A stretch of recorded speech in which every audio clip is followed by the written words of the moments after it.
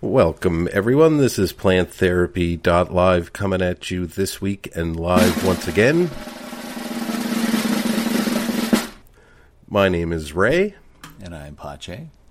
And we are live with you on YouTube and Twitch, or you can visit us at PlantTherapy.live for the links to our recordings after the show. Welcome to everybody joining us tonight, both live or recorded. Head on over to Facebook and search Plant Therapy Live and smash that like button for us.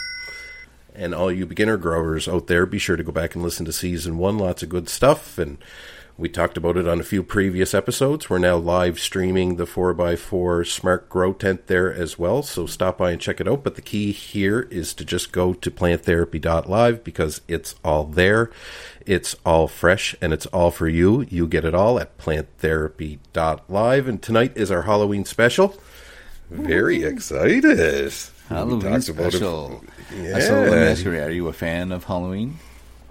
You know, when I was younger, absolutely. You know, we lived in a close-knit neighborhood, and the houses were all together. So, you know, when planned appropriately, you could literally secure your recesses for the next 365 days. So, for those that don't know, and for our listeners outside of North America, Halloween, I'll give you sort of two versions, all right? I'll give you the reality and of what we do every year.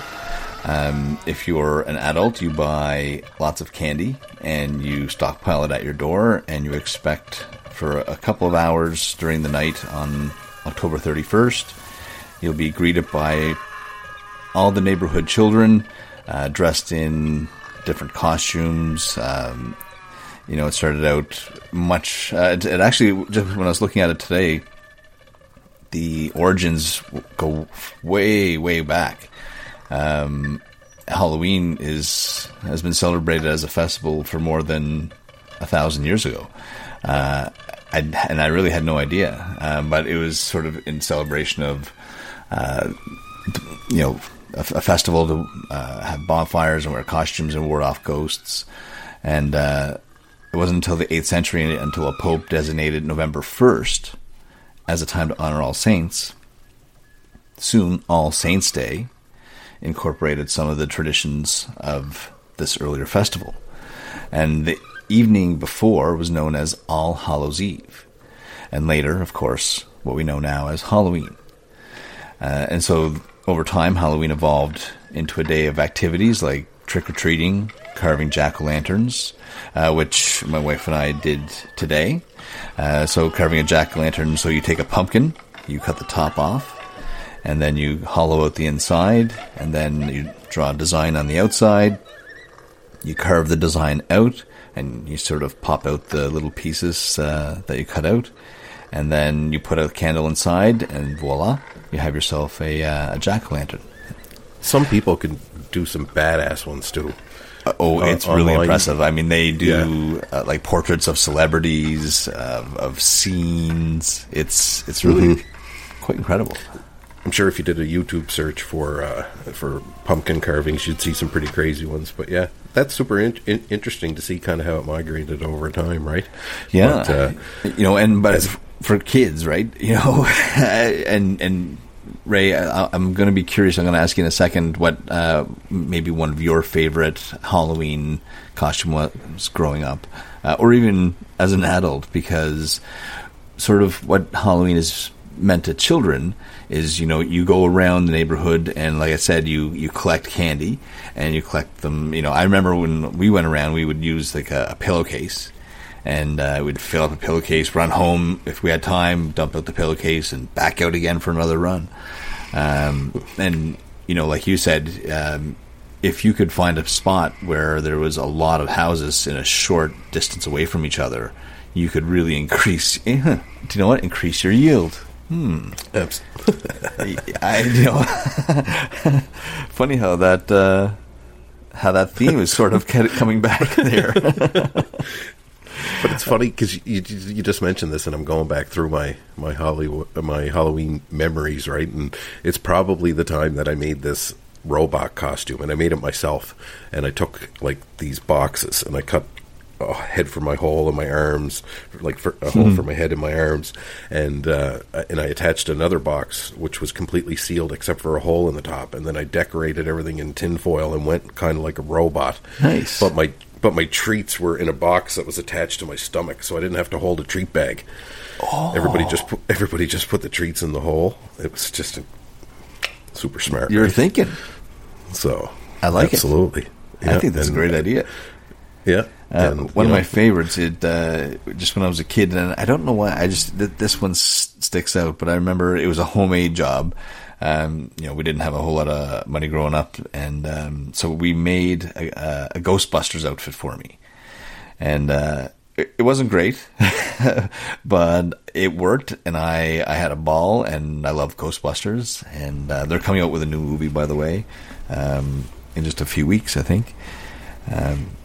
So I'm excited for that. I'm excited for tonight. I was so unfortunate though. Tonight it was raining, and we had maybe 10 to 15 children come by in their costumes, and we gave out candy, and now I'm left with the remainder of the candy, and so it's sort of a treat for the people that are giving out the candy, and if you don't give it all candy out, doesn't have a chance, folks. I'm just telling you now. well, it's funny because my wife, she went and she looked at the box of candy that we got, and she lifted it, and it was much lighter than she anticipated. And then she looked and she saw it was open. So then I had some explaining to do. Too funny. How's your Purple Kush coming along? I'm very curious to know now. So the Purple Kush, it's been an interesting go. So I'll sort of give a quick rundown, and for anybody looking at video, I've got my spreadsheet up here. So I've got 4 Purple Kush plants, which is the limit here in the province where I'm at, in Nova Scotia, and they have been vegging for a super long time, so 15 weeks. They've been vegging. Now, actually, we're into 16 weeks, but we're transitioning into the the flowering stage. So it's been a long go, and so the reason why it's taken so long is of a mistake that I made. And so the first 2 grows, I filled the scrog net up. The recommended amount, like Ray says, is about 70%. And for whatever reason, maybe I was smoking my own product, and it's really good. So I was very valid thinking, totally possible, right? Like totally within the realm of possibility. But I was in my head, I wanted to fill the net. That's sort of the echoing that stuck with me more than the fill the net 70%. So I selectively remembered, fill the net. So Ray was looking at my photos, and he was like, "Pache, man, you're not in flower yet?" And I said, "No, I'm just about to flip to flower, but and I can't remember the reasoning. I just wanted to make sure that my net was completely full." And he was like, "Oh, dude, like you're gonna run into some problems. Like when you flip to flower, there's going to be a bit of an explosion of growth, and you're going to run out of room, or you're running the risk of running out of room, because you got a lot of bud sites showing right now." Totally true. I was trying to fill up, 128 bud sites basically, which is sort of the grid that I have in the tent. So I ran into this issue, and I sort of thought about it, and it was suggested to me that, listen, you've got a tent that you're not using. You're using 2 lights right now, just in your veg to make sure, there's adequate coverage. Why don't you just put your Mars Hydro TS1000, which they're not sponsored, by the way. They're just what I'm using. There's things I like about them, things I don't. And I put them in my 3x3. I put one, and so I took my smallest plant, and I took it out of the 5x5 tent, and I put it in the 3x3 with the Mars Hydro. It's doing its own thing, and it is transitioning to bloom. The 3 plants have now been repositioned, dropped the net back down, and they are now transitioning to bloom. And so I expect, and so now here's it. That solution opened up to another problem, which things tend to do. Ooh. So my ventilation. I'm totally prepared to control the ventilation in one tent. That's why I have the AC Infinity fan. Again, not a sponsor, although I like them better than I like the TS100 as a light. Different product, of course. But I love the humidity and temperature control. And not only control, I can sort of monitor and track, which is sort of what I love. And it takes care of a lot of issues, especially overnight, because that's when that's when I'm not paying attention. Of course, I'm unconscious. But I needed to control the temperature in the 3x3. So I ordered another AC Infinity fan, but I did a 4-inch, not a 6-inch. And so I ordered some ducting for the 4-inch. And so I'm expecting that to arrive in the next day or so. And so once that happens, and I'm going to be full on into flower. And so what I've been doing in the meantime is I've been treating it like a true sort of transition into bloom. So in my feeding schedule, for example, I use, again, not a sponsor, but I use Diablo nutrients. Their Micro, Grow, and Bloom. I use also their Monster Max, as well as their CalMag. And very soon I'll be adding their molasses, their liquid carb, but not yet. What was the purpose of saying the nutrients? That's the problem with getting super high before. Ladies and gentlemen, this is the attack of the 100 milligram gummy. No, they're 50 milligram gummies. 50 milligram gummies. I just took 3 of them. But it's just barely registering. Like on a scale of 0 to 100, I'm at like a 12. Nice. I'm at like a forgetful 12. You're good. You're good. But you were talking about Diablo nutrients, and I know. But so I was talking about moving the problem that I had with and why I didn't flip to flower earlier. Mm-hmm. I'm amazed that fucking came back around. So that's why what I had to do, I had to move one plant into the 3x3. So now I've got 2 tents running, 1 in one tent, the small one, 3 plants in another tent, which is my limit here in my province of Nova Scotia.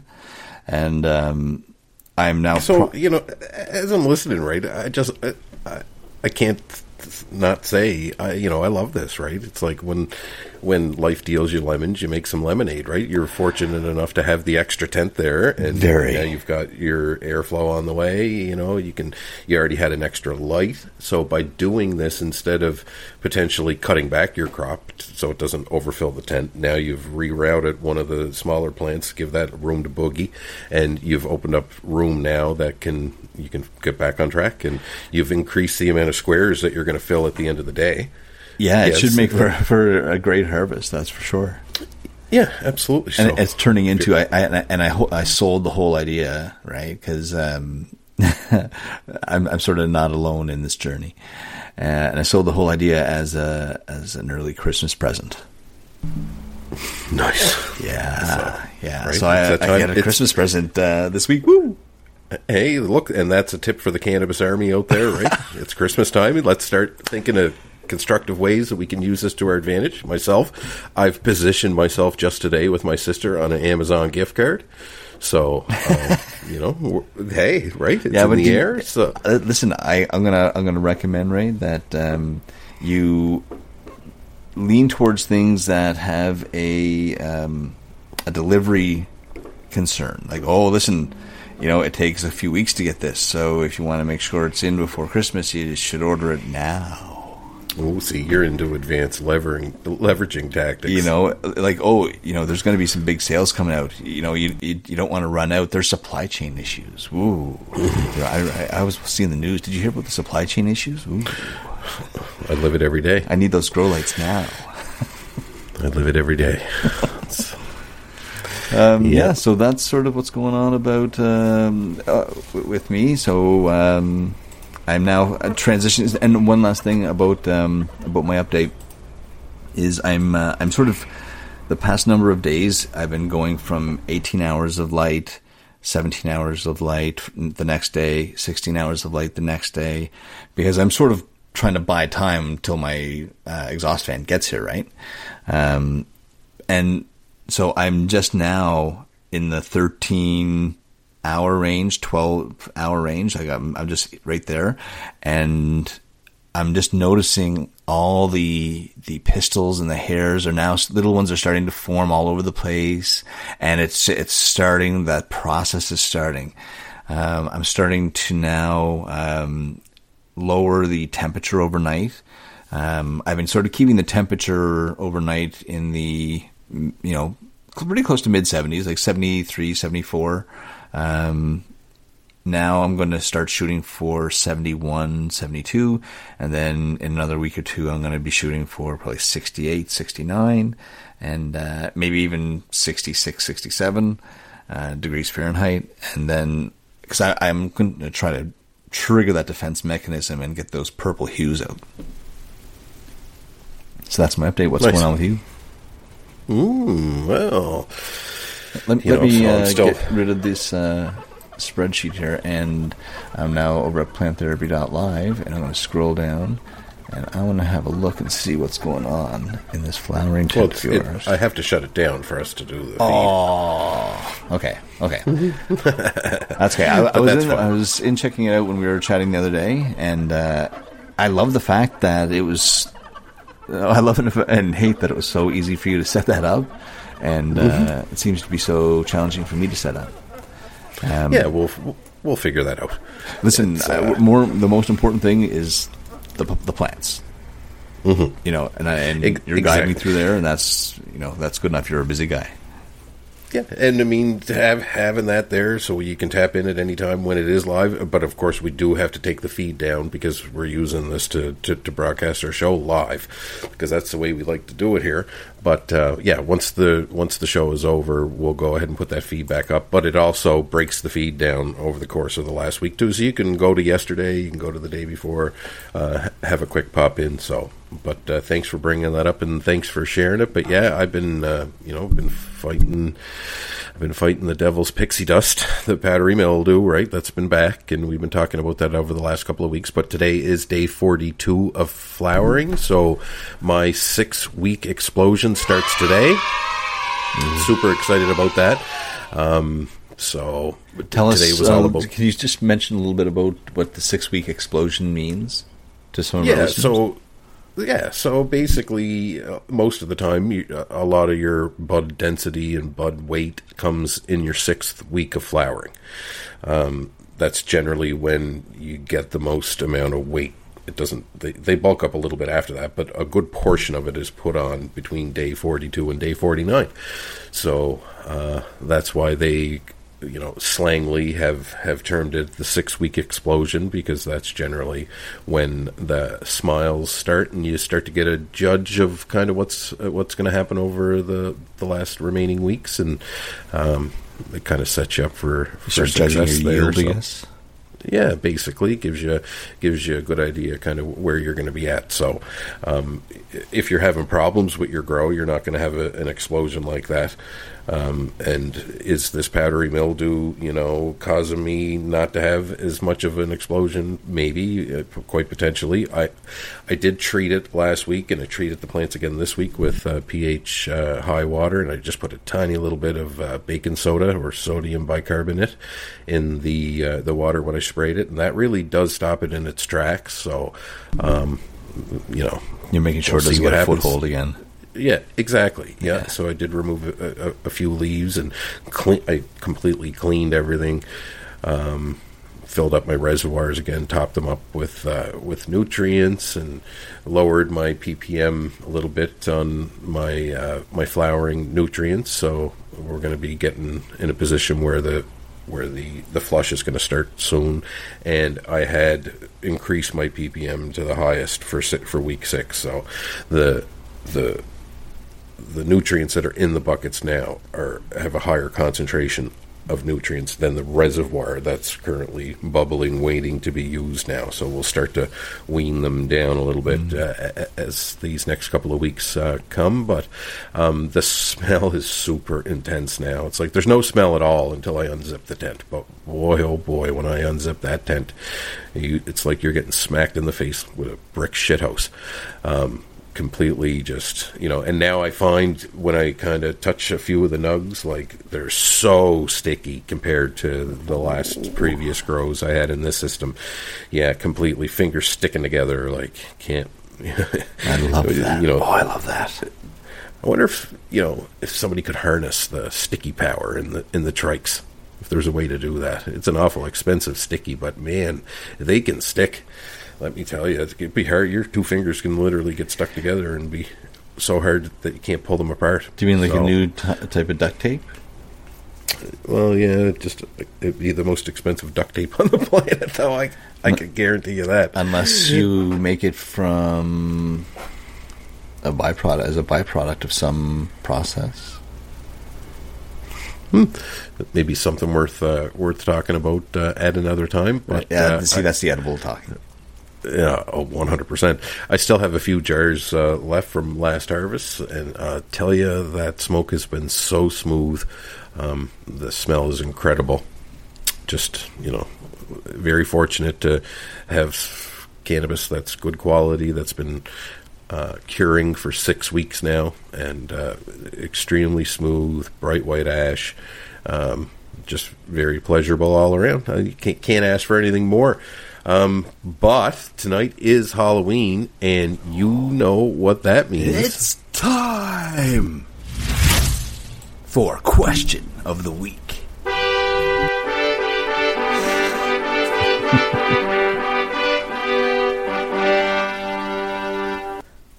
That's the trumpet of Get High. So everybody have a puff. All right? That's of Get High. Ooh. The trumpet of Get High, or the trumpet of stonedness, whatever you want to call blow it. Your so trumpet, that's your opportunity. Blow your mind. Free your mind. What is the question of the week? I want to know what the question of the week is. The question of this week, and kids are asking this question all across North America by the millions this week. Trick or treat? Ooh. So, I like it. And when it all came to fruition, I really liked how this all came to click together and how we could kind of incorporate this. So this is good. But I mean, let's say we don't condone kids do anything to do with cannabis. Just saying. Absolutely not. Since we're on the topic of incorporating Halloween, which is traditionally celebrated by kids, we in no way, shape, or form condone that going on. So just wanted to throw that out there since we're on the topic. But okay, so I'm with you. So the question of the week is trick or treat. So if that's trick. the case, Pache, I'm going to ask you, trick or treat, man. You pick trick or treat. I always want to go with a trick to start out. All right. What do you got for me, I'm going to give you a cannabis growing trick. This is what I'm going to do since you knocked at my door. Okay, so my first trick for our cannabis army out there is plan your grow room efficiently, and your layout and your placement of your plants and your equipment, so you can be comfortable and have a good setup. You want to make sure that you have access to all the plants in your room. You don't want to sandwich them all together so you can't see pest infestations or airflow issues or the start of powdery mildew, whatever the case may be. And you want to make sure any equipment you can put above your tent you do, or above your room you do. Keep your area nice and clean. So that's my first tip. And that's such an important one. And I remember one of my big questions to you was, how tall do I let my plants grow in my 5x5 tent? And so, and I remember one of the things that you have to be able to get in there and work. So, whether, if you can sort of squeeze in, do you really want to be working, even though you can squeeze into, let's say, 12 inches of height, do you necessarily want to? You want to give yourself, 18 inches probably at least. And I sort of kept that in mind. I think that's something that's always going to keep me going, like whenever I'm filling out my tent, and deciding how tall I want it, where I want that canopy to be. I sort of have my work area and my workspace in mind. So yeah, that's a good one. So I think for me, I would say pay attention to the distance between the canopy and the bottom of the light. So, throughout the entire grow. And because I do a sort of manifolding technique, and I've been trying to sort of fill the tent out a little bit faster than it ordinarily would, so I've been trying to make the plants stretch a little bit. So I've been, now that it's only my third grow, but I'm already having the confidence of knowing where the manufacturer specs lie, and it may say, I should be at optimum level 30 inches, let's say. But I may say I want the plant to sort of really reach and stretch, and because it's going through a net, right? So, and the net's going to be doing a lot of the support. I may do, and this is what I did this grow, is I did 35 inches. And it did exactly what I wanted to. It sort of gave me that stretch that I wanted to, and allowed my manifolding system or training system technique. I think it really is going to show off good yield in the end. Mm-hmm. Absolutely. So we compiled a list, right, of tips and tricks. And what I kind of like about this is like we got trick or treat theme, right? And we're going to go through some cannabis tricks, and then we've got some cannabis treats, and we've got some edible treats as well. So it kind of fits together for quite a good episode. But let's get into the list here, just to kind of save some time, because we got some really good ones in here. The next one I want to add to the pile is, more roots equals more flowers and more foliar growth on the top of the plant, right? And mycorrhizal inoculants, you can use those to help stimulate your roots and encourage them to be stronger and healthier. And that's something that you can do down below that will have a nice impact up above. So that's another tip, or a trick, I should say, that I want to throw out there. What you got, Pache?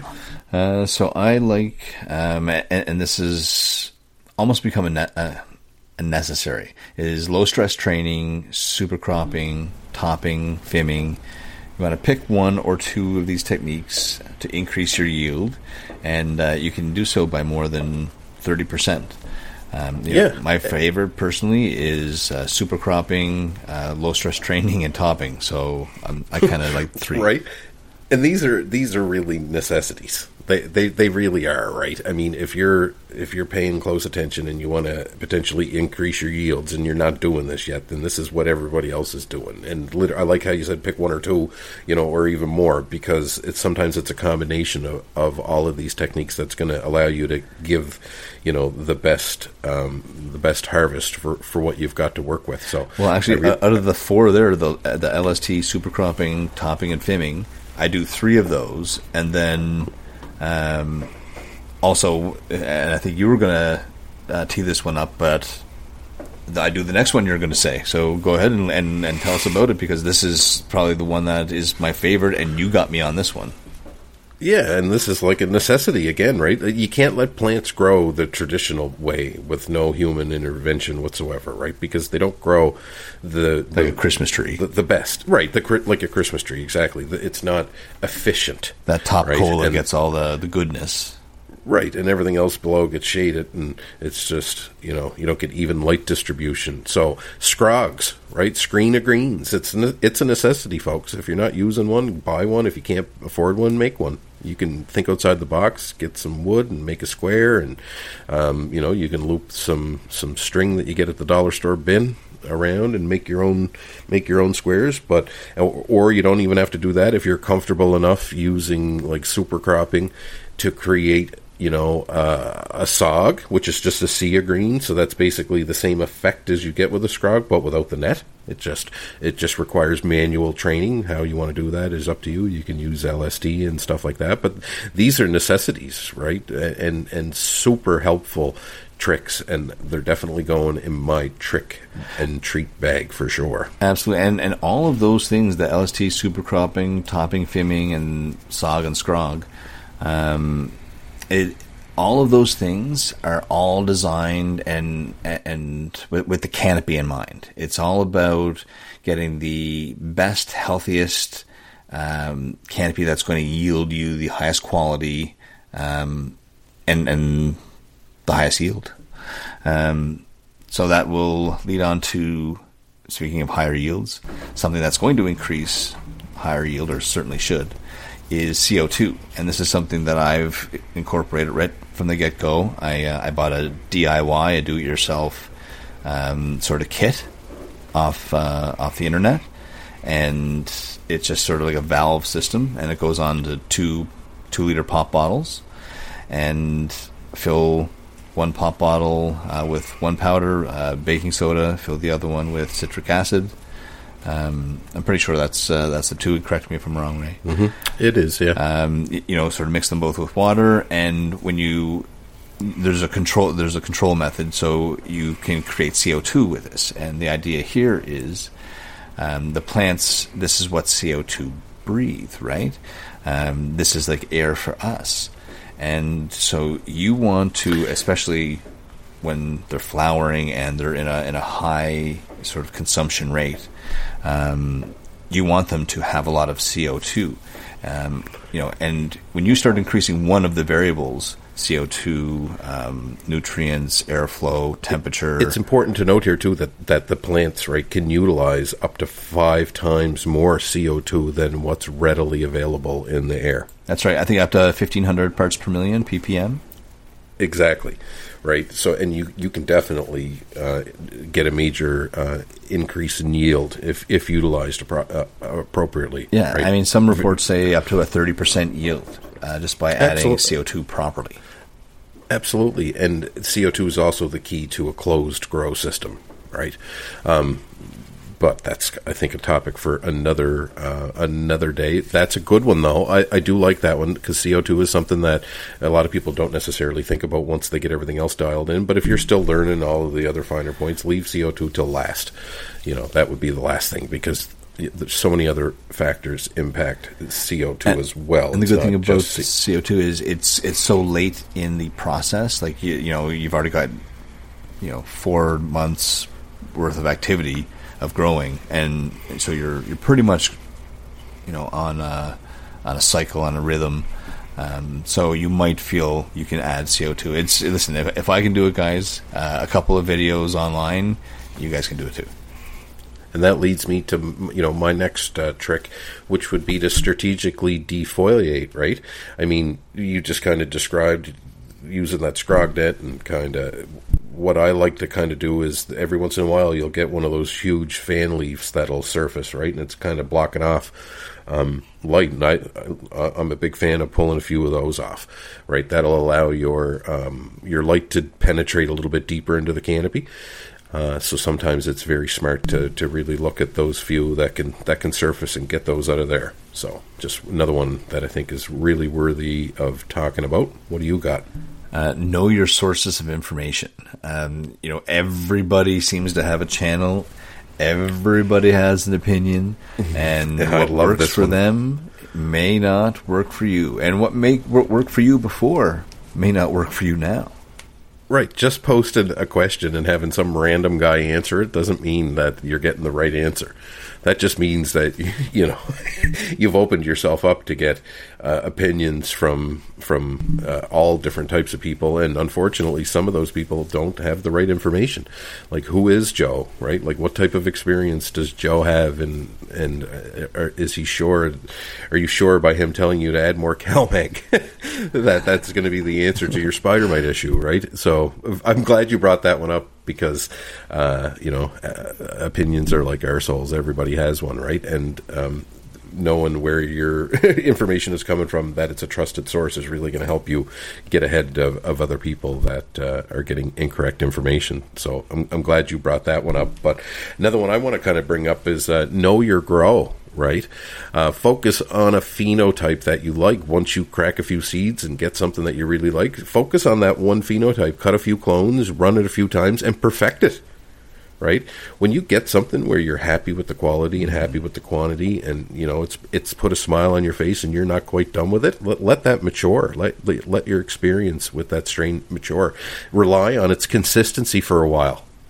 It'll help you plan if you need to plan to make sure that you got enough for X date or Y date, whatever the case may be.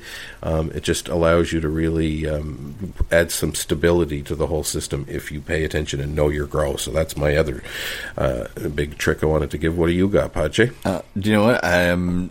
Just to touch on that one, I'm just thinking about it as you were talking about it, but I grew my first two grows. I'm on my third now, so about my only other grows, my first two grows, I grew White Widow from the same supplier, and I grew them both times. And I did that because I was learning so many things. I had a learning curve with so many things that I wanted to sort of get to know. By the time I got through the second grow of White Widow, I really sort of understood the lights better, the grow, the watering, the feedings.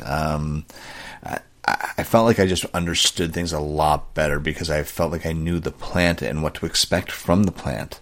And, you know, when I do a little bit more of this in this temperature, in this humidity, the plant reacts better. And now I know it at week number 4 or 5 instead of 9 or 10. So, yeah. Absolutely. Yeah, so I would say leverage your environment. If you have built a sunroom, use the sun and light to your advantage to create like a proper light schedule. Right, and I think that's one that people overlook a lot, right? Like, and of course I get it. Not everybody has access to do this, but right. For the people that do, right? Like, we've got free sunshine even in the winter up above our heads, right? And that free sunshine is way more efficient than any light you're ever going to plug into the wall. And I know people think, well, geez, we don't get enough sunlight in the winter to keep the plants in vegetative growth, which is totally true. But that's at 5 o'clock or at 4:30 when it starts to get dark. That's when your fluorescent lights kick in, and they extend the light for the rest of the day, so you can still continue to utilize it and still control when your plants go into flower. Well, my furnace room is warm all the time, and it's running 80 to 90 degrees Fahrenheit. It's where I do all my germination. It's the perfect environment. Naturally, I don't have to do anything. I don't have to heat the room. It's that way naturally. The only thing I have to do is make sure the humidity is in line, which is easy at that stage of growth. And it's also why I didn't end up growing at a certain time during the summer, because I didn't want to have to deal with pumping air conditioning in because it was too hot under the lights. So I waited and I bided my time, knowing that I'm going to get much better results. I'm going to have a later harvest date, of course, but I'm going to get much better results. When you grow 2 pounds of weed, you can definitely do that. Yeah. Right? I hope I get 2 pounds. For a lot of people, for a lot of people, we're not getting 2 pounds. So it's like, yeah, but I get it totally, right? Absolutely. When you've got enough personal stash and you don't, there's nothing motivating you to get any more during the summer, then why not take a break, right? I mean, it's totally efficient. Your carbon footprint is definitely lower for sure once you shut everything off. And but you really have to start calculating and saying, okay, well, how much am I going through? How much will I need to make sure? And so my calculation is turning out to be pretty bang on. I just hope nothing crazy happens and I have to ration at the end. Yeah, and that kind of leads me into the next trick, right? Do what you know, right? Use what you know as a base and then try new tactics in small batches and test, right? Because a lot of the time you're going to ask a question that people can't legitimately answer, right? Knowing, and this kind of ties into really exploring a phenotype, right? Because when you know exactly how it's going to react, then you're more apt to get a better judge if you've tried a new tactic, if it actually worked, right? Because you know that strain specifically. So definitely a big tip there. What do you got? So this is something that I did personally. I looked at the cost of everything, exhaust fan, all the different variables, the light, the tent. And I would say spend the biggest percentage of your grow budget on a good light. If this is something that you're going to be into for a while, it's well worth it. It's where all the quality comes from. I didn't really care as much about the quantity. It was really all about the quality. And so I bought a quality light with quality pieces from a reputable manufacturer. And I spent a lot of time looking at reviews, and that's why I went with the Spider Farmer 4000. And once again, they're not a sponsor. I really, really, really like the product, and this is my third grow using them, and I have to say I love them, and I look forward to being able to buy them again in the future. Nice. A nice trick I have is really pay attention to this one, because the biggest error people make when they're growing is not paying attention or close enough attention to the nutrient charts and schedules and feeding programs, or lack thereof at all, right? So you have to think of it like anytime you're watering your plant, you need to be like paying attention to what you're doing. You can't just not check the pH. You can't just blindly add pH up or down and not retest. You got to be very, very close and pay close attention to all of this stuff, and don't just free pour nutrients. Measure this stuff out, do appropriate calculations, because the problem, when you are going to have a problem, chances are there's a very, very good chance it's going to happen when you're giving your plant its food or its water. User error. User error 100%. So pay attention to that stuff. What do you got, Pache? I would say more doesn't equal better. Excess nutrients does not mean bigger plants or more bud. And this is something that I ran into in the first grow, where I end up with a ton of salt deposits. And when I peeled back my plants and I took photos, I remember you saying that you had never seen so much salt. And he's like that. If you had of, or if I had of, been able to sort of flush that out earlier, the roots would have been healthier, would have been able to uptake more nutrients, and I would have had more yield than I did, which I want that yield.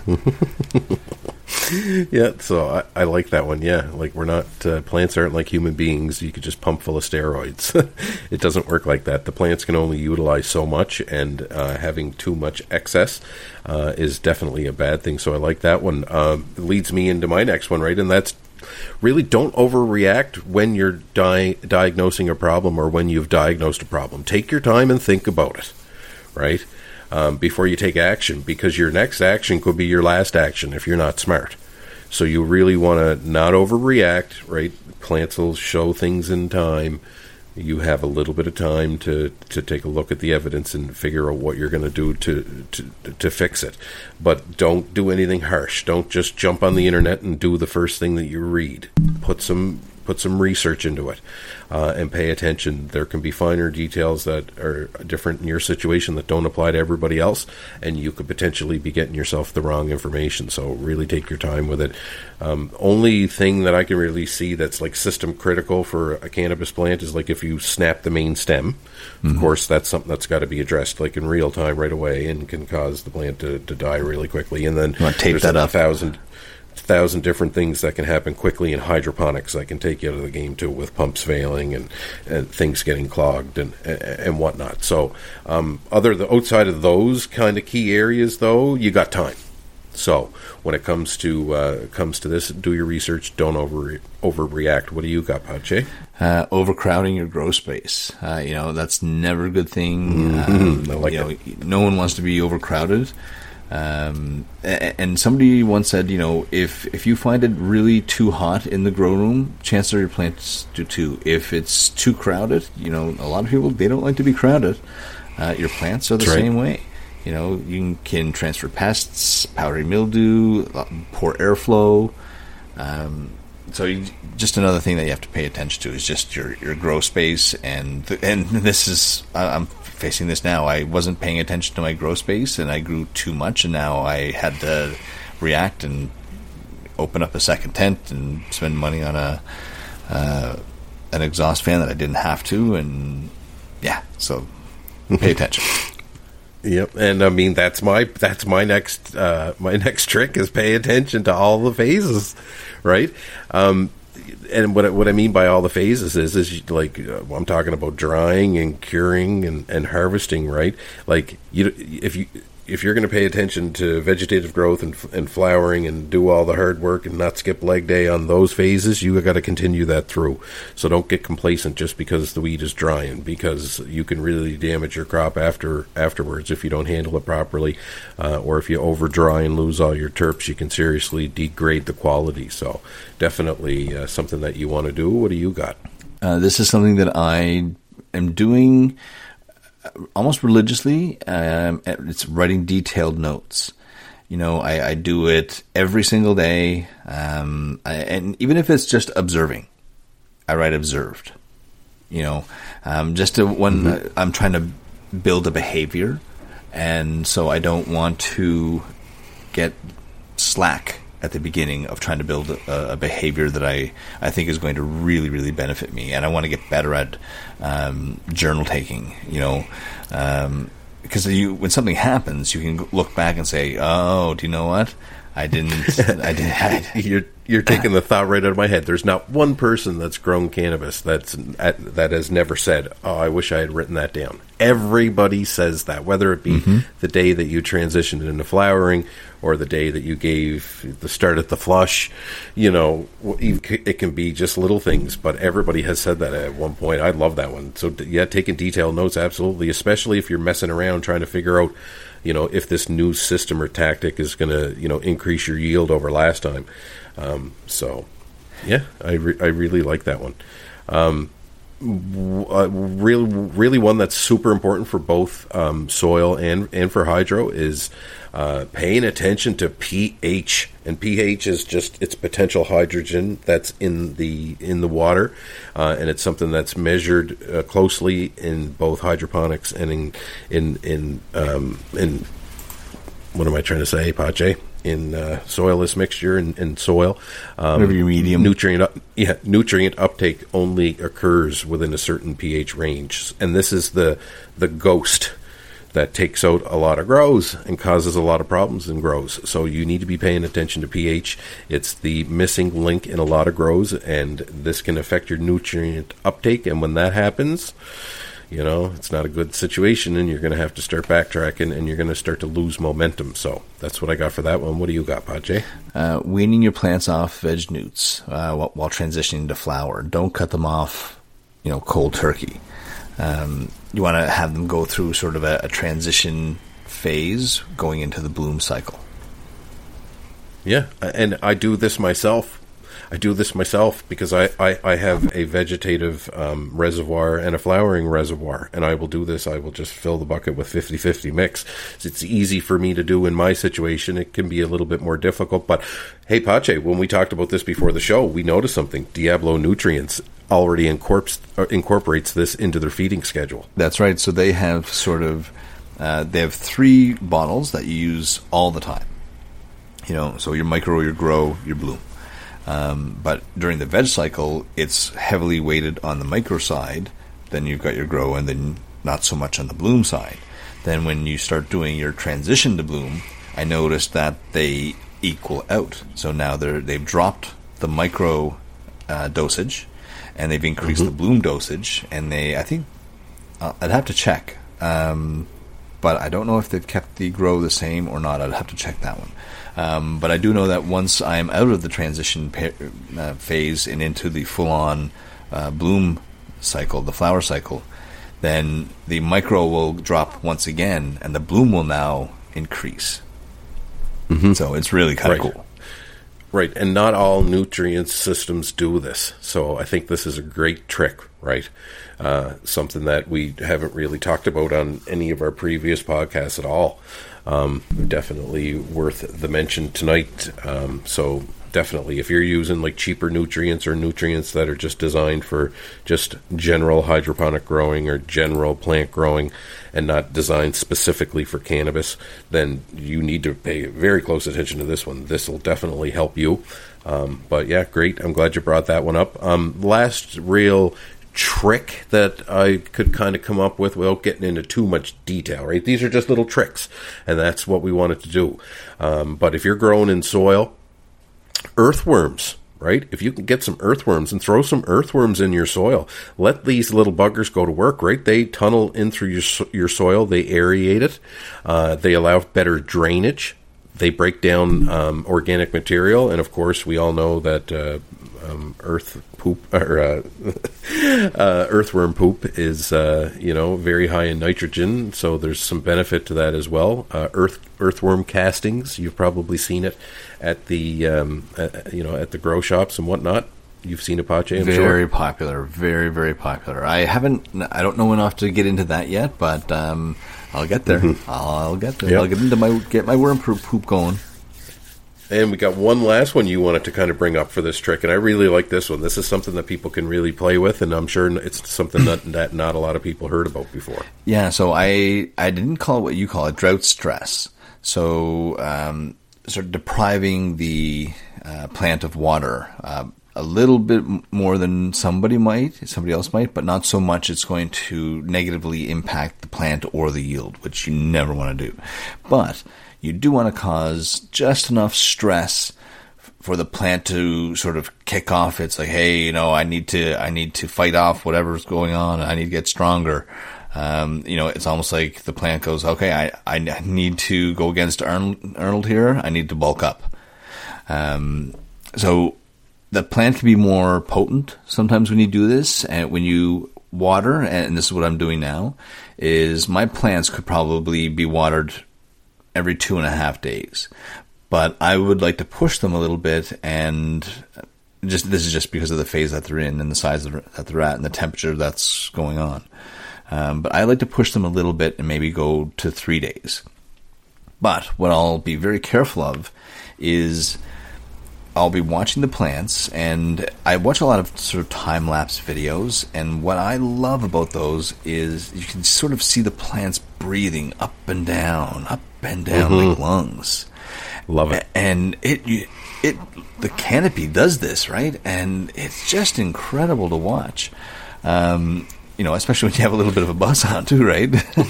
you sort of get entranced by it all. Yeah. Watch 2 months of flowering in 2 minutes and 10 seconds, right? It's like, wow. Yeah. I've seen them too. And, you bring up some great points here, right? Because there's been recent studies that actually show that cannabis grown under drought stress can be more potent. They actually studied this, and they find that there's a higher concentration of cannabinoids in the trikes. More so in cannabis that was watered more sparingly. But what they did in their test is they didn't water until the plants started to show the very first signs of starting to wilt. The drooping. And that's exactly what they do. The drooping phase. So as soon as the drooping phase starts, mm-hmm. they just give it enough water to take it out of the drooping phase. That's right. So if I notice the plants are drooping late at night before lights out, I know that first thing in the morning I've got to get cracking. And now what I do is I've got water on hand, and I have bottles of our water, reverse osmosis water. And first thing I do, because I keep everything in the house, is I bring it outside the house where it's colder, and I'll leave it out there for half an hour, or maybe an hour and a half to let the water temperature drop, so it actually holds more oxygen. to get into the root system. That's just an extra step that nobody needs to do. But, I heard it could help, having that water temperature at a certain range. And I'm looking at doing everything I can to increase my yield and my quality. Well, my quality is first and foremost always, but... They did this with strawberries. Mm-hmm. Okay, and the strawberries that were grown in drought stress were much sweeter than the strawberries not grown in drought stress. That's interesting, and because whenever I was smelling my jars, I would always comment on how that it smelled such a wonderfully sweet smell. Mm-hmm. Interesting. Yeah. But that pretty much sums up, just a nice group of tricks we got, but we still got some treats, and we got two different types of treats. We got treats, also known as treatments. So we're going to talk just quickly about a couple of different things that treat pests and whatnot that can attack cannabis. And then we're going to talk just a little bit about edibles as well to keep with the treat theme. Powdery mildew, I might as well start with that one, Pache. I've been struggling with that one. And the treatment right now that's working for me in flowering is pHing water to 8.5 or above, and a tiny little bit of baking soda sprayed down, soaked down the plants. Then I set up some fans, dry the plants off completely, then put them back in the flowering chamber. So that's kind of been working for me. Cool. But I know there's some other things happening. What do you got? So I've been thinking about doing this myself in the spring, and that's ladybugs. They love aphids and spider mites. They can smell them. They hunt them down. They love to eat them. So I love that. It's a natural way for the environment to take care of itself. So I'm a big fan of ladybugs. Yeah, and one ladybug can eat like hundreds of larvae in the run of a day too, right? You got to be careful with them though, because they can leave your grow room if it's not sealed, right? Or they can exit through fans, so you want to make sure that stuff's filtered. But the Bug Lady sells them online, and I noticed this year, and I think we might have touched on this in another episode, they didn't have any ladybugs this year to sell. Due to all of the forest fires down around California and that way. Apparently the ladybug migration, where they captured a lot of the retail ladybugs, didn't happen, or was very small, so they weren't able to get what they wanted. But there's other things, right? Ladybugs just aren't the end-all to be-all for this stuff, but they are great little hunters, and they're beautiful to work with, and they're very peaceful. So a lot of people do use them, and I've used them myself before. You can keep them in a refrigerator for a couple of weeks and spread them out over time. So kind of neat the way that the whole system works, but it's definitely a thing.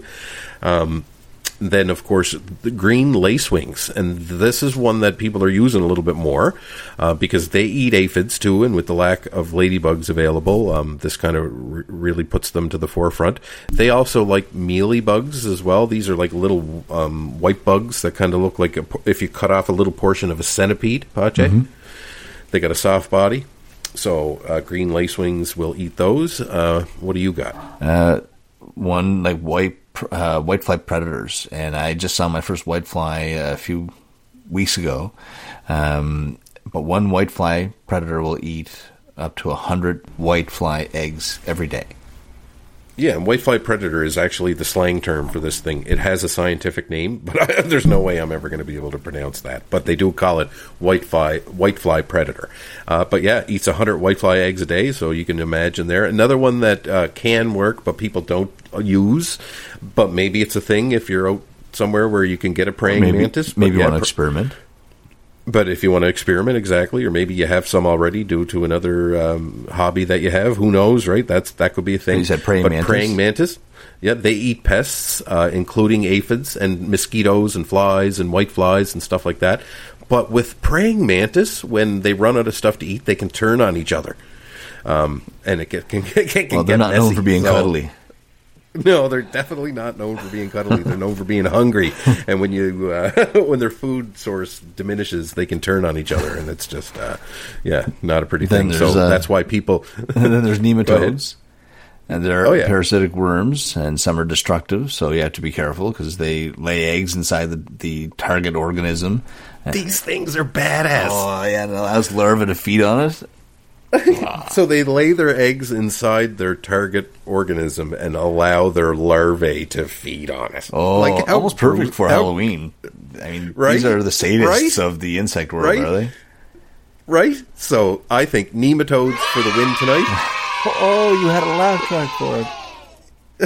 Nematodes for the win tonight. They are winning the Halloween special tonight for sure, due to their destructive behavior and how they take down their target organisms. So kudos to you, nematodes. You win. But then we also can have treats too, right? We can make cannabis treats. We can make cannabis-infused treats. And, we're not going to reinvent the wheel with this one, but we are just going to quickly say, you can make cookies and muffins and cakes and baked goods.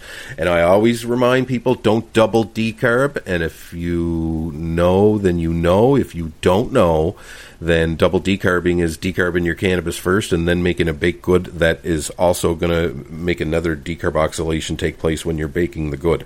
So you want to avoid that, because a lot of the time you can lower your potency of your final product by doing that. Yeah, so just be careful on that. You can also one of the symptoms infuse one chocolate. Of the symptoms. Go ahead. Hey, one of the symptoms of a double decarb, right? You'll get really tired.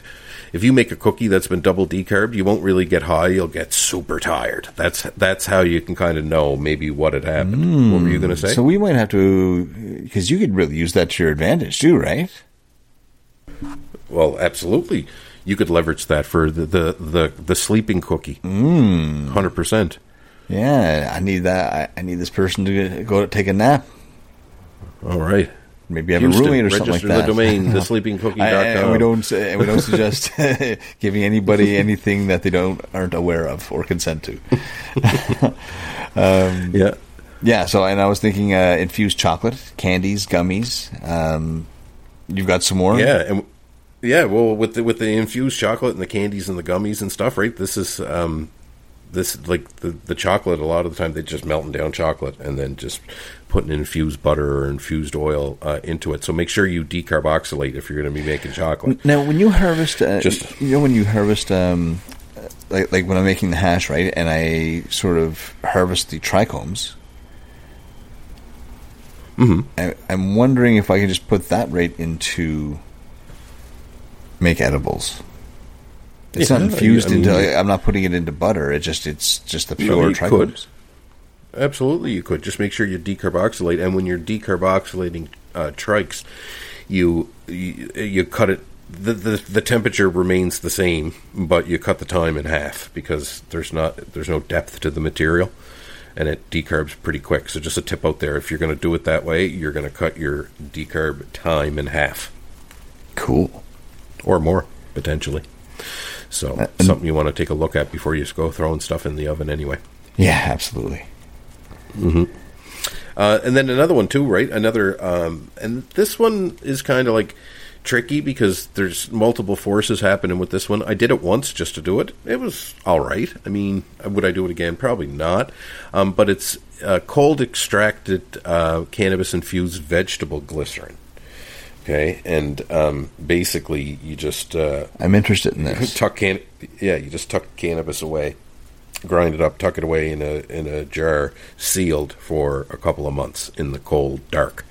And two things are happening. You don't decarboxylate the cannabis ahead of time. It slowly decarboxylates over time in the jar. Cold and dark. So it was made for the Canadian winter. So by the time you're done, you filter out all the plant material at the end, and then you're left with cannabis-infused vegetable glycerin. And what you can do with that is make candies and gummies, but you can also drop that in like your coffee.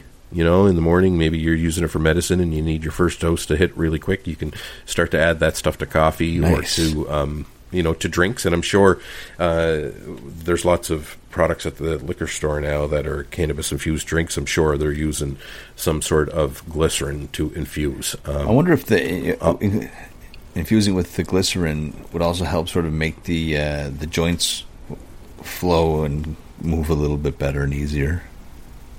Possible. People put it in droppers and use it the way they use CBD oil. So, hey, give it a shot and see if it works for you. Pache, you got one last one there. Yeah, you can make oil or extract, and you can make your own edibles out of the oil or extract. I'm actually on 150 milligrams of edibles right now. I actually like that one, right? Because a lot of people think, well, geez, no, I with my harvest I made oil, or with mine I made BHO or shatter or whatever the case may be, right? But you can still make edibles out of that stuff. Just be careful you're not double decarboned, right? That's just keep that on your radar.